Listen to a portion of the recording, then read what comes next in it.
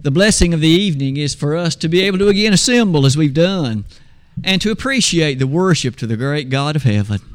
It's already been a blessed opportunity for us to come together, and I certainly hope that as we give some attention to questions and answers, that'll continue to be true and continue to be descriptive of certainly what would not only be a glorification to God, but would be certainly an edification to you and to me.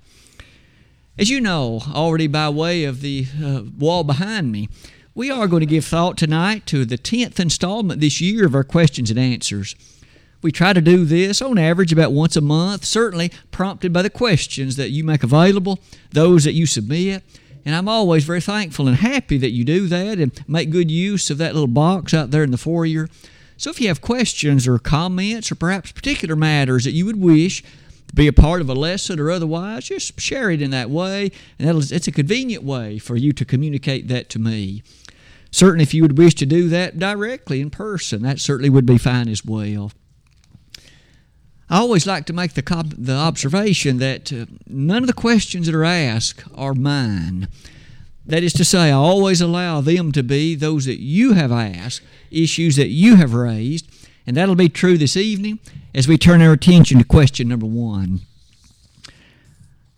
As usual, I try to read these as closely to the wording that was expressed as possible, so that if I misunderstand that in any way, if you would kindly make note of that to me. Question number 1, is forgiveness possible without repentance? A very good question. Again, is it possible to experience forgiveness without repentance? There are several passages in the Bible that will offer some guidance on that point. The first one is perhaps to note at the top. The answer to the question is no. But now, of course, let's provide some biblical guidance to help make sure we appreciate that truth. First of all, consider the issue of offenses between human beings. Perhaps you or me and someone else. Can you or I receive forgiveness without ever expressing any repentance to the person whom we've offended? In Luke 17, verse 3, Jesus put it in these words. Again, take heed to yourselves. If thy brother sin, rebuke him. If he repent, forgive him. Now you'll notice the Lord used the little word if in light of the latter part of that verse. If he repents, you forgive him. Now, there's no hint in that passage that one can exhibit or express or manifest the reality of forgiveness without the necessary accompaniment of repentance.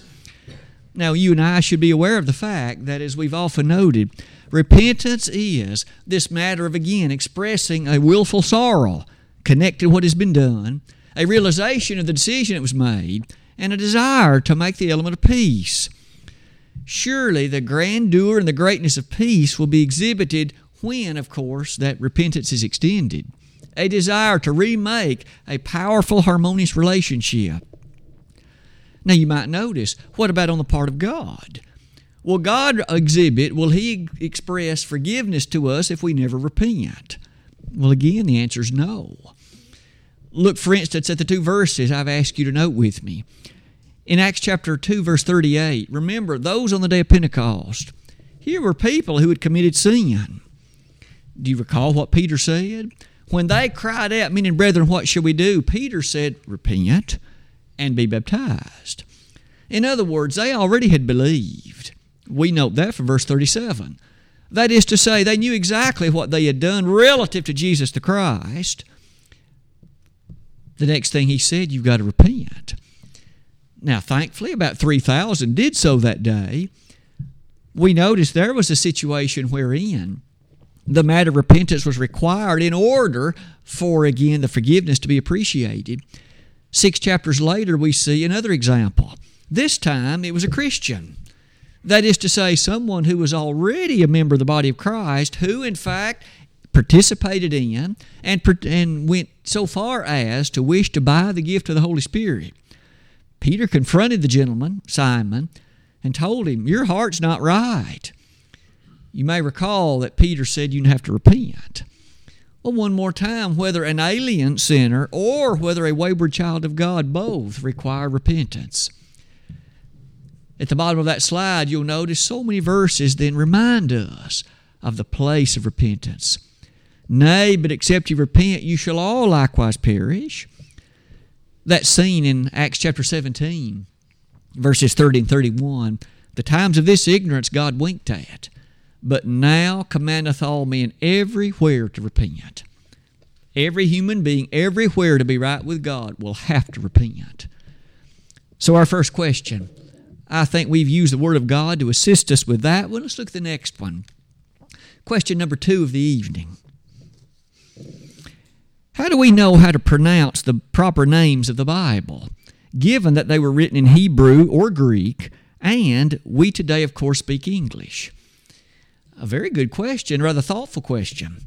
Maybe you can appreciate what's being asked. We often encounter proper names in the Bible, whether it be the name of a person, the name of a river, the name of a city or a mountain. How do we know how to pronounce them, given that we speak English, and those, of course, original names would have been written in another language, such as Hebrew, Aramaic, or Greek? Well, you'll notice on the slide, it's certainly very vital for us to note every language has its alphabet. The English language has 26 letters, for example, in its alphabet, from A all the way to Z. And of course, you and I, inasmuch as we speak English, we know how to sound out those letters. We know how to pronounce them. We know, quite frankly, the kind of sounds that go with each letter. Well, that's certainly true of the other languages as well. For example, the Greek language has 24 letters in its alphabet. The first letter is Alpha, the last letter is Omega, and even the Bible makes reference to them, doesn't it, in the book of Revelation?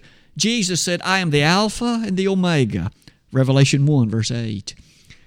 Well, to say that is to also note this. We know how the pronunciation of the sounds with those particular letters are in fact to be made. So we know what the letter Alpha it would have sounded like. We know the sound that went with that letter. We know the sound that went with the letter Omega, or yea, any of the other letters of the alphabet. Now, I might say, in addition to that, though, this ought to be noted. We do not know the pronunciation that in many cases went with the syllables that went with those letters.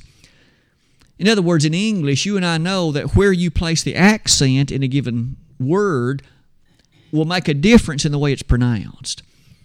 We remember that in school. If the accent's on the first part, it'll sound differently, for instance, than if the accent's on another one of the parts of the letter. Well, that's also true in Greek. So that leads me to say this, as you'll notice on that slide. As you look at the various letters, again, we know how they would have sounded, but depending on where the emphasis or the accent would have been, that certainly could make a difference in the way it would have been pronounced. I did want to give you an example in Acts 8:13. If you'll turn to that chapter, we notice some proper names occurring in the wording of that verse. Acts chapter 8, verse 13. In English, the Bible reads that verse like this. Then Simon himself believed also, and when he was baptized, he continued to Philip and wondered, beholding the miracles and signs which were done. You'll notice two proper names in that verse. I've listed them on the third line of that, and I have written them in the Greek way that you would see them written. So in other words, if you actually resort to a Greek Bible and you look at the way Acts 8:13 reads, among the words that you would encounter would be those two. Now, unless you and I are familiar with the Greek alphabet, we likely would have not much of an idea what to do with those two words. If you'll look at the first one, you'll notice it consists of 5 letters. The first letter is what amounts to the capital letter S in our language of English. So that's pronounced very much like the letter S in our language. The next letter is what amounts to the letter I in our language. Now, it's the actual first letter is the letter sigma. That's the way you pronounce the Greek letter that is what is the cousin to our English letter S. The next one is iota. The third one is mu. The fourth one is omega. And finally, the last one is nu.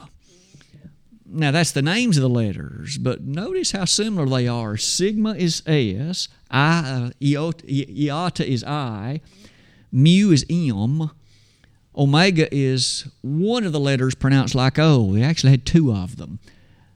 Finally, Nu is N. So that's the word Simon. Now, there's likely not much other way you could have pronounced any of the possible syllables or accents to it, so that's almost certainly the way that one would have sounded even back then.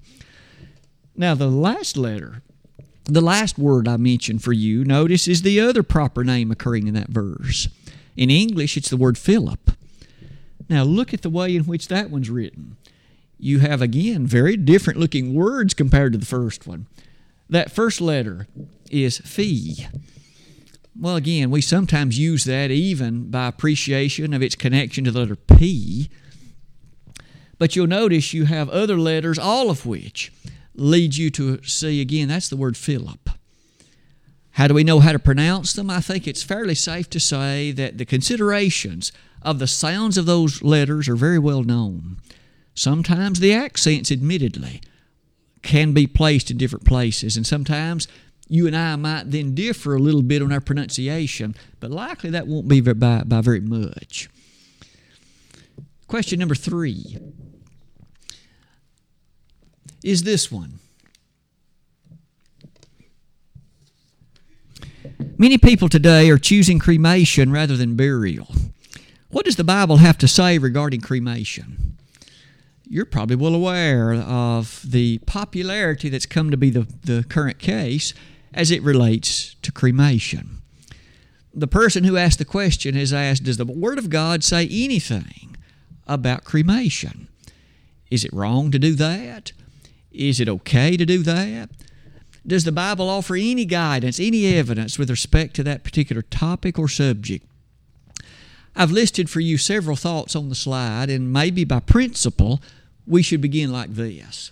The human body is such that by decree of heaven, it proceeds to return to dust at the time of death. That is to say, once the spirit departs the body, that body which is left behind is said to be dead, James 2:26, and it proceeds to return to the dust out of which it's made. In many ways, that idea takes us back to Genesis 3:19. When in the Garden of Eden, Adam and Eve had chosen to do what they did, namely to rebel against God, God said something to Adam. To him he said, by the sweat of thy brow, thy face, shalt thou eat bread until thou return to the ground. For out of it wast thou taken, for dust thou art, and unto dust shalt thou return. To return to dust. We've often noted, no doubt, that the human body is composed of the same chemical elements as dirt. So when you think about silicon, oxygen, phosphorus, the other things that make up common ordinary dirt, that's what the body's made of. Now, I say that to say that God has decreed that it shall return unto the dust out of which it's made. Now, to be sure, there are mechanisms or processes that can delay that returning to dust, but it's going to happen eventually. For example, we know the ancient Egyptians embalmed their bodies. So in the process of embalming, that body will remain in a recognizable state for a longer period of time, but it will eventually decay and return back to the nature of the dust out of which it's made. Today, of course, we still appreciate the characteristic of embalming. But I might say that not all cultures have been given to the process of embalming. And so on the slide, you'll note several things worthy of note.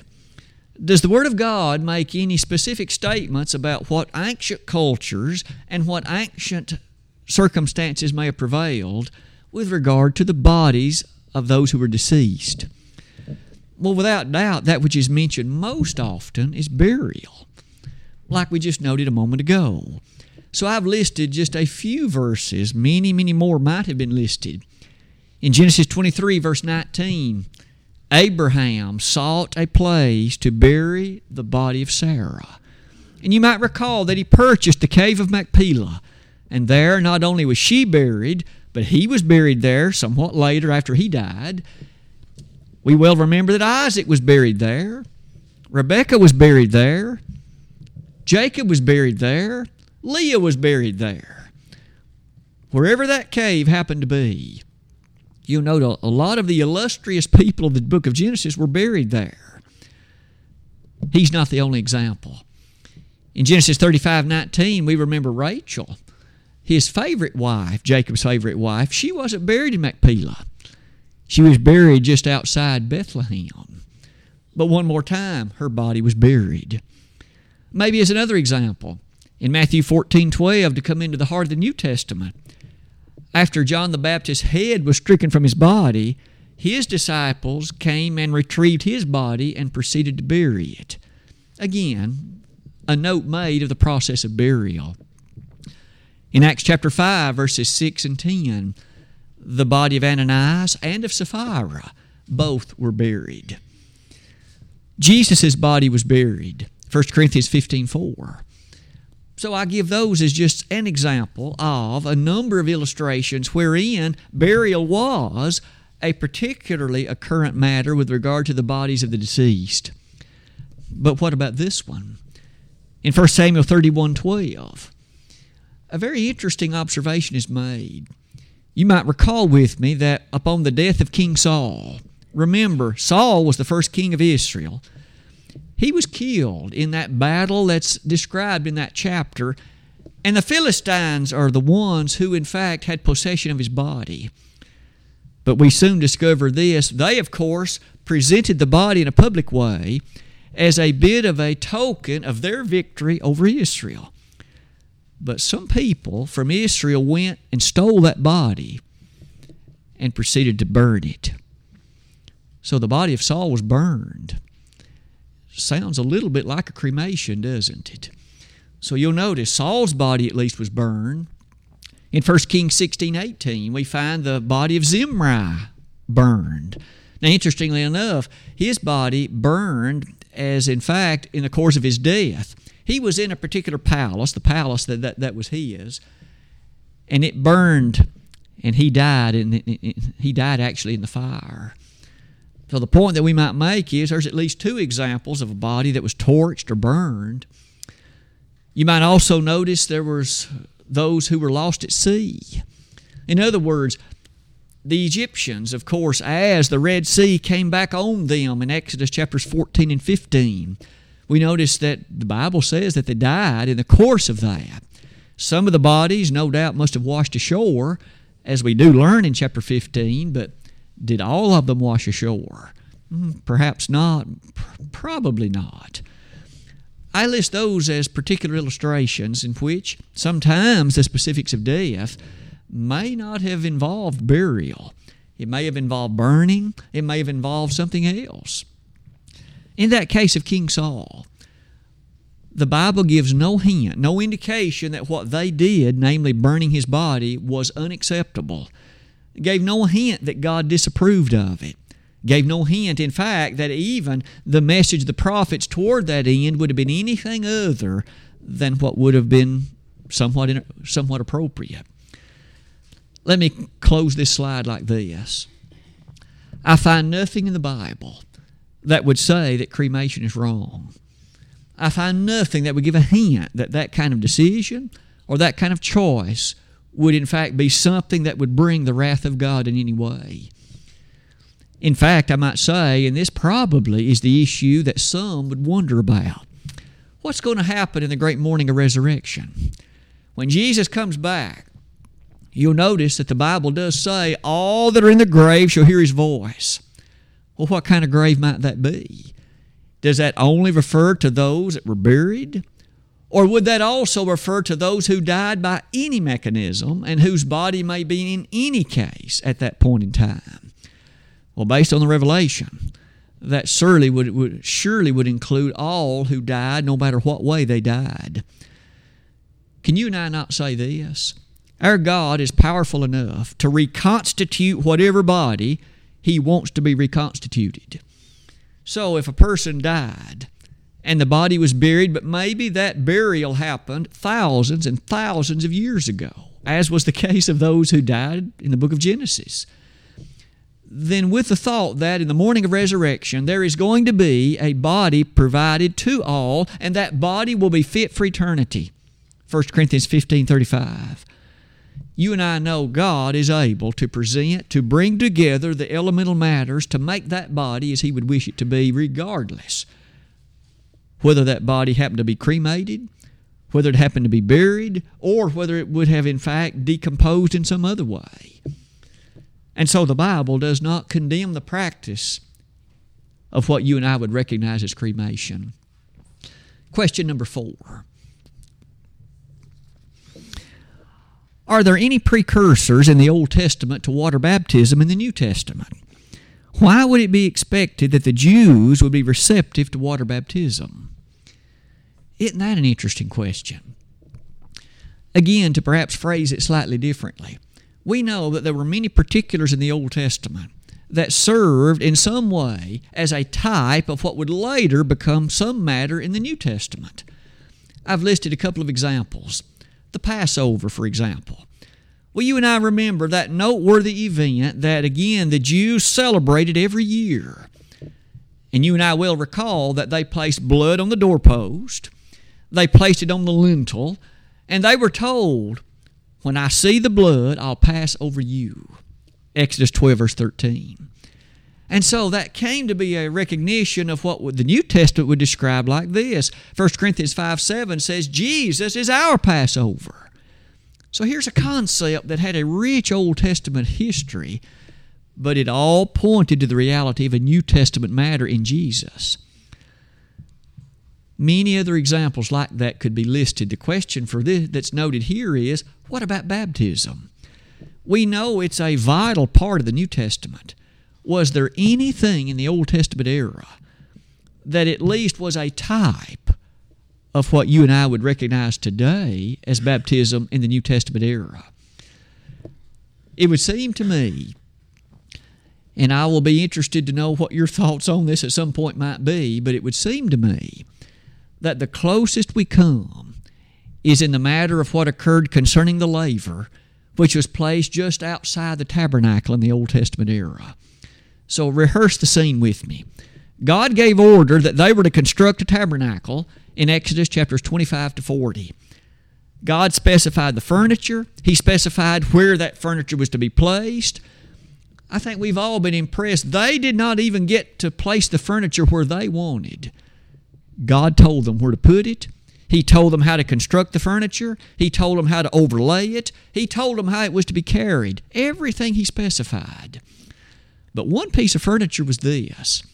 It was known as a laver. It was positioned just outside the tabernacle between the tabernacle's entrance and the altar of burnt offering. God was very specific about that laver. Every priest that entered into the tabernacle had to wash in that laver before entering. Isn't that an interesting significance? There was something to be noted about their washing in that laver. Now consider what might be noted. We later see in Ezekiel chapters 40 to 48 some references to the washing, and you and I know that would have occurred in the laver.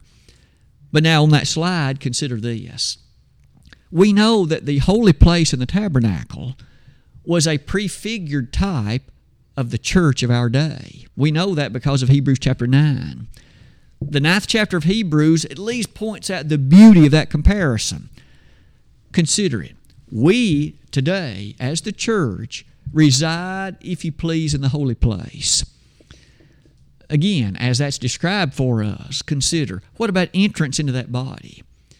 Well, you and I know one only enters the church in baptism. That's the only way the New Testament ever designs it. The only way it ever describes it. We're baptized into the body, 1 Corinthians 12:13. And yet, entrance into that tabernacle only occurred as they washed in the laver. Water was used in both. Entrance into the tabernacle on the one hand, the church on the other is involved. The appreciation that with who could enter? Remember, only the priest could enter the holy place. But you and I today are called priests in 1 Timothy 2, or rather 1 Peter 2, verses 5 through 9. It would thus seem that the laver and the water contained in it were the closest. Now, one difference, of course, might be noted to be this. They didn't submerge themselves in that laver. It wasn't big enough for that. Rather, they took water out of it and used it for the process of washing. Now, God has specified in the New Testament that burial is what is to take place at baptism, Romans 6, verse 4. And thus, we appreciate at least that difference in the mode of it, but the significance seems to have a lot in common. Question number 5. Question 5 reads as follows: will we be doing anything in heaven besides singing and praising God? That's another thoughtful question, isn't it? What will we be doing when we get to heaven?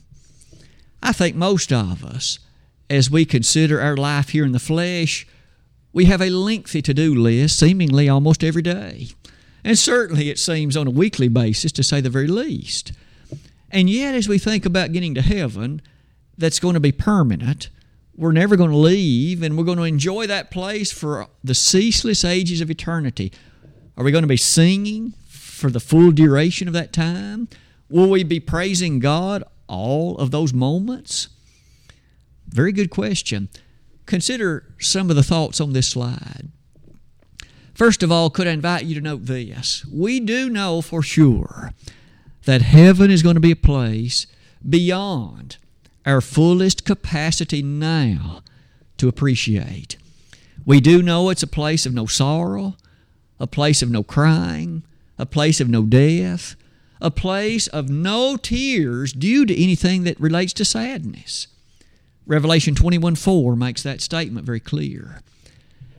Beyond that, we can also say this: God has always had chores, tasks, duties, if you will, for individuals, for spirits to do. That was true in the Garden of Eden. Adam and Eve, even before, of course, the matters of their foolish choice, they were told to dress and to keep the garden. It would appear that there was something about maintaining the cleanliness, the order, whatever may have been involved in that, they were told to dress it and keep it. Genesis 2:15. May I also say, even the angels have tasks that He expects them to complete. Hebrews chapter 1, verse 14. That is to say, there's a work that they're given, work that they're expected to do. I mention all of that to say, you and I have work while we're here on earth. Work out your own salvation with fear and trembling. Again, in the words of Philippians 2, verses 12 to 15. Now let's put all that back together and say this. We do know there will be singing in heaven, Revelation 15:3. We do know that there will be praising of God, Revelation 19, verses 7 and following. We know that. Will there be any additional kinds of service? It appears the answer is yes. I say that based on Revelation chapter 7, verse 15. There is a reference to service to God. It is phrased in such a way that it makes one at least consider that it's not merely singing and it's not merely praising. Beyond that, I do not know anything else to say. That text doesn't say what the service is. It does not elaborate in any detail beyond that. I'm then going to simply say this. It appears to me, and take that for no more than what that's worth, but it appears that through all those ceaseless ages of eternity, God will ensure that the particular state in which we are, there is complete satisfaction, because in heaven there will be no boredom. Revelation 21:27. Whatever state that's going to be, everything's going to be taken care of. I don't think we have to worry the slightest about becoming less than satisfied, in any way inadequate, in any way disillusioned or bored. It's just not going to happen.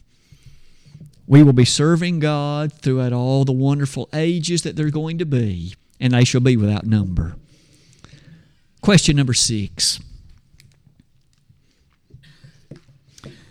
Does the devil know our thoughts? Does he know what's in our heart?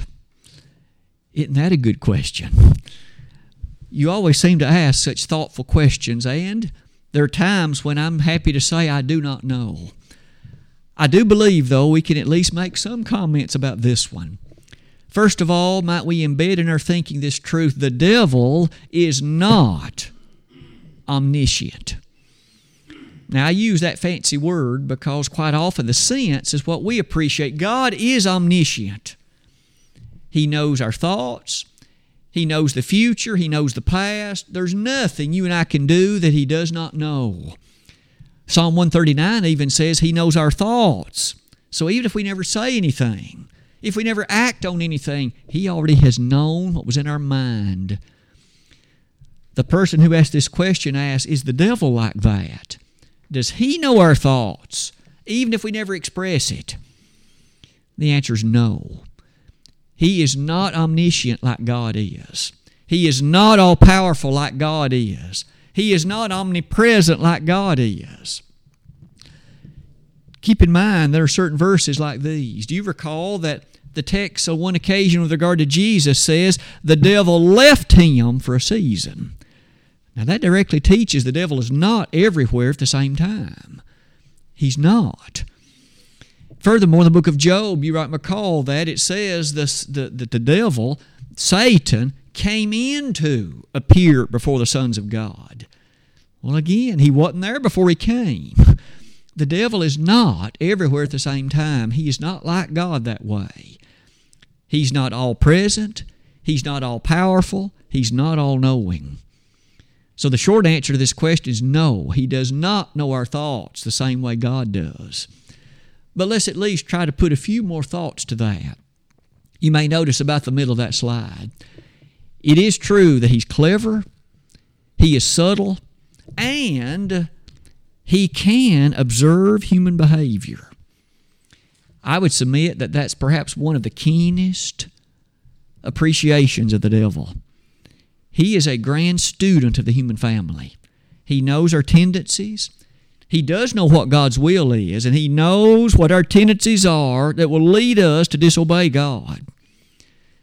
Again, He's a keen student of the human frame. But to know our thoughts, He does not, unless we express them in some direct way, because He then can become aware of them. You'll note near the bottom of that slide in 2 Corinthians 2, as well as 2 Corinthians 11, there are certain things about the devil. He's described as clever, as subtle, and it's also noted that he can, in fact, transform himself into an angel of light. He can appear, you see, by the things he urges upon us to be very noble and very kindly and very godly, when in fact he's not. Does he know our thoughts? He doesn't. Several times in the Word of God we notice He acts in a way, and you'll notice there are times it seems very clear that He did not know what was going to happen. Have you ever thought about the crucifixion of Jesus that way? If the devil had known that in the death of Christ, actually Christ's triumph over him would be the result, surely he would never allow Jesus to die the way he did. Now we know he attempted, in fact, to bruise the Lord. Genesis 3:15 had told us that. But nonetheless, Satan carried out the death, you see, through the agency of both the Jews and the Romans, and that ultimately led to Satan's own defeat. Hebrews 2:14. The devil does not know our thoughts. Question number 7.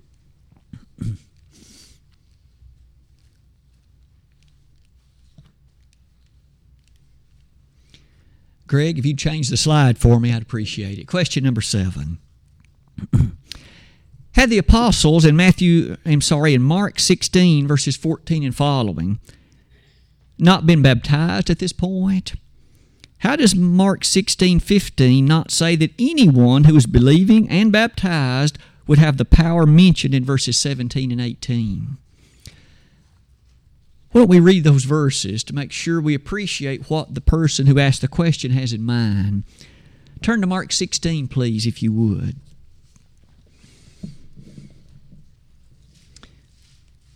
Since the person who asked the question mentioned verse 14, let's begin reading there. Afterward he appeared unto the 11 as they sat at meat, and upbraided them with their unbelief and hardness of heart, because they believed not them which had seen him after he was risen. And he said unto them, Go ye into all the world and preach the gospel to every creature. He that believeth and is baptized shall be saved, but he that believeth not shall be damned. And these signs shall follow them that believe. In my name shall they cast out devils, and shall speak with new tongues. They shall take up serpents, and if they drink any deadly thing, it shall not hurt them. They shall lay hands on the sick, and they shall recover. Now that reading through verse 18 has clearly mentioned some very intriguing matters that the querist has mentioned in the wording of this question. First of all, the person has noted in verse 14, there's reference to the apostles. Had they been baptized at this point? Good question. Then the person goes on to ask, if they had been, then what does this say about verses 17 and 18? Doesn't this then promise that every person who was a baptized believer, that they would then be able to do what verses 17 and 18 say? And note again what that says. They'll be able to speak with tongues. They'll be able to cast out devils. They'll be able to take up serpents. They'll be able to drink any deadly thing and it won't hurt them. So the person is asking a very thoughtful question. Does that apply to us today?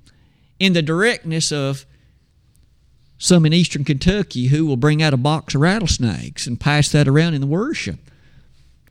If that applies, should we be doing this? Can we drink some arsenic in the service to the Lord and anticipate that somehow we won't die from it? What about speaking in tongues? Is that then promise that this should be a sign to you and to me if we claim to be baptized believers?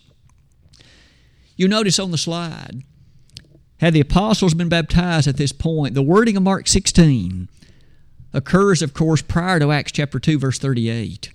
We notice in that chapter there is the proclamation and the setting forth of repent and be baptized. At this point, you and I notice that Jesus, of course, had died by this point.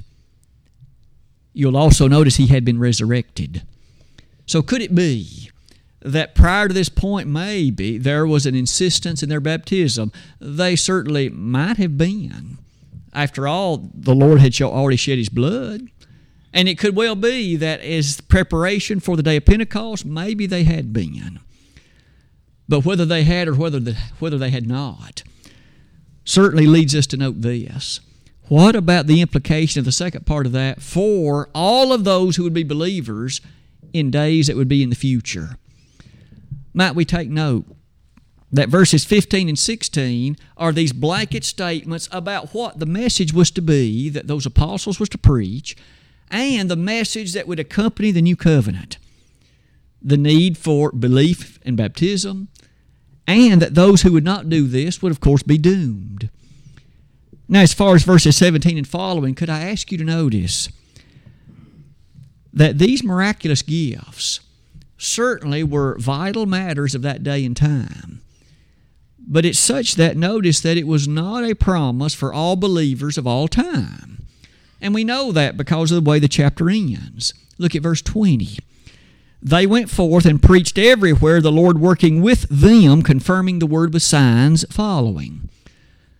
In that day, with the confirmation of the word and the importance that went with that, may I suggest that the miraculous matter was a vital part for several decades, surely.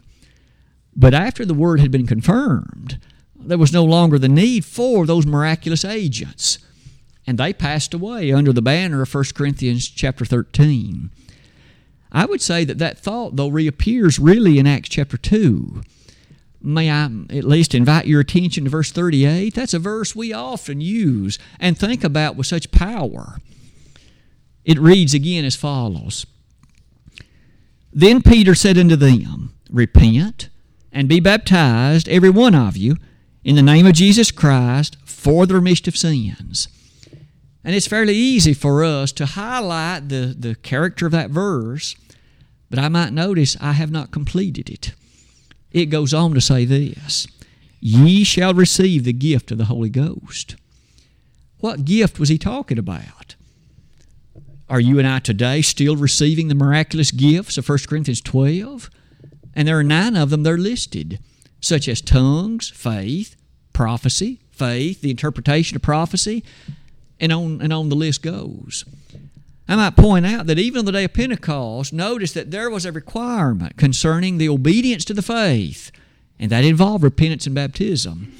There was, for those of that day, though, the additional presence before the word was confirmed that they would receive the gift of the Holy Spirit. We learn from Acts chapter 8 how that gift was transferred. It was by the laying on of the hands of an apostle. It didn't come any other way. They couldn't pray for it. It could not come as they desired it. It was given as an apostle laid his hands upon those individuals who were baptized. They then could receive those gifts. And that's what's discussed in Acts 2, verse 38 at the very end. They would receive those gifts. It's mentioned again in chapter 10, by the way, verses 44 to in fact, verse 48. But with that particular question, the age of miracles no longer is with us. An inspired penman told us that in 1 Corinthians 13, verses 8 and 9. And so, those signs that are attached in Mark 16, verses 17 and 18, once the word was confirmed, the need for that passed. And thus the capacity for it did too. As we close our lesson tonight, with one final conclusion slide. We've looked at 7 questions this evening. Thoughtful questions, excellent questions, questions that have challenged us to ponder some of that which the Word of God has shared concerning it. But surely we would be in a position to say this. The greatest question of all is, what must I do to be saved?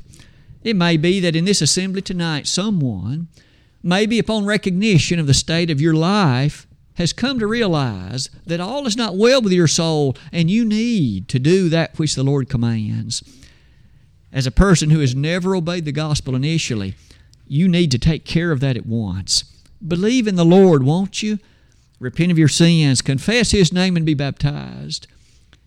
As the Bible makes that command, it then states that in so doing, you are welcomed into a status of being saved, being redeemed, being forgiven. And you're able to walk faithfully through this life, but you might choose not to do that. You may choose to behave in a way that will bring reproach upon the Lord's name, upon His church, upon that for which He stands. If you'd like to take care of that by getting it forgiven tonight, we certainly would be honored to assist you. If you'll acknowledge it in confession and repent of it, it'll also be forgiven. Tonight, as we stand and sing this hymn in just a moment, we'll invite you to come, and we would wish you to let us know the way we can help. And we would urge you to do that while together we stand and while we sing.